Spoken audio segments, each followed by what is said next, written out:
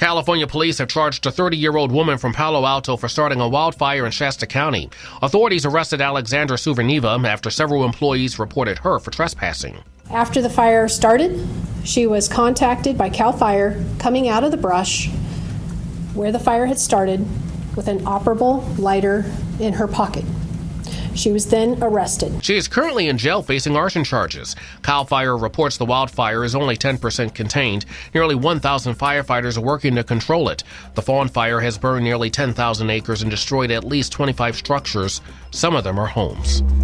2 Canadians detained by China for nearly 3 years are on their way home. At a news conference, Canadian Prime Minister Justin Trudeau would not release details about how their release came about, but he thanked Canada's allies for their support.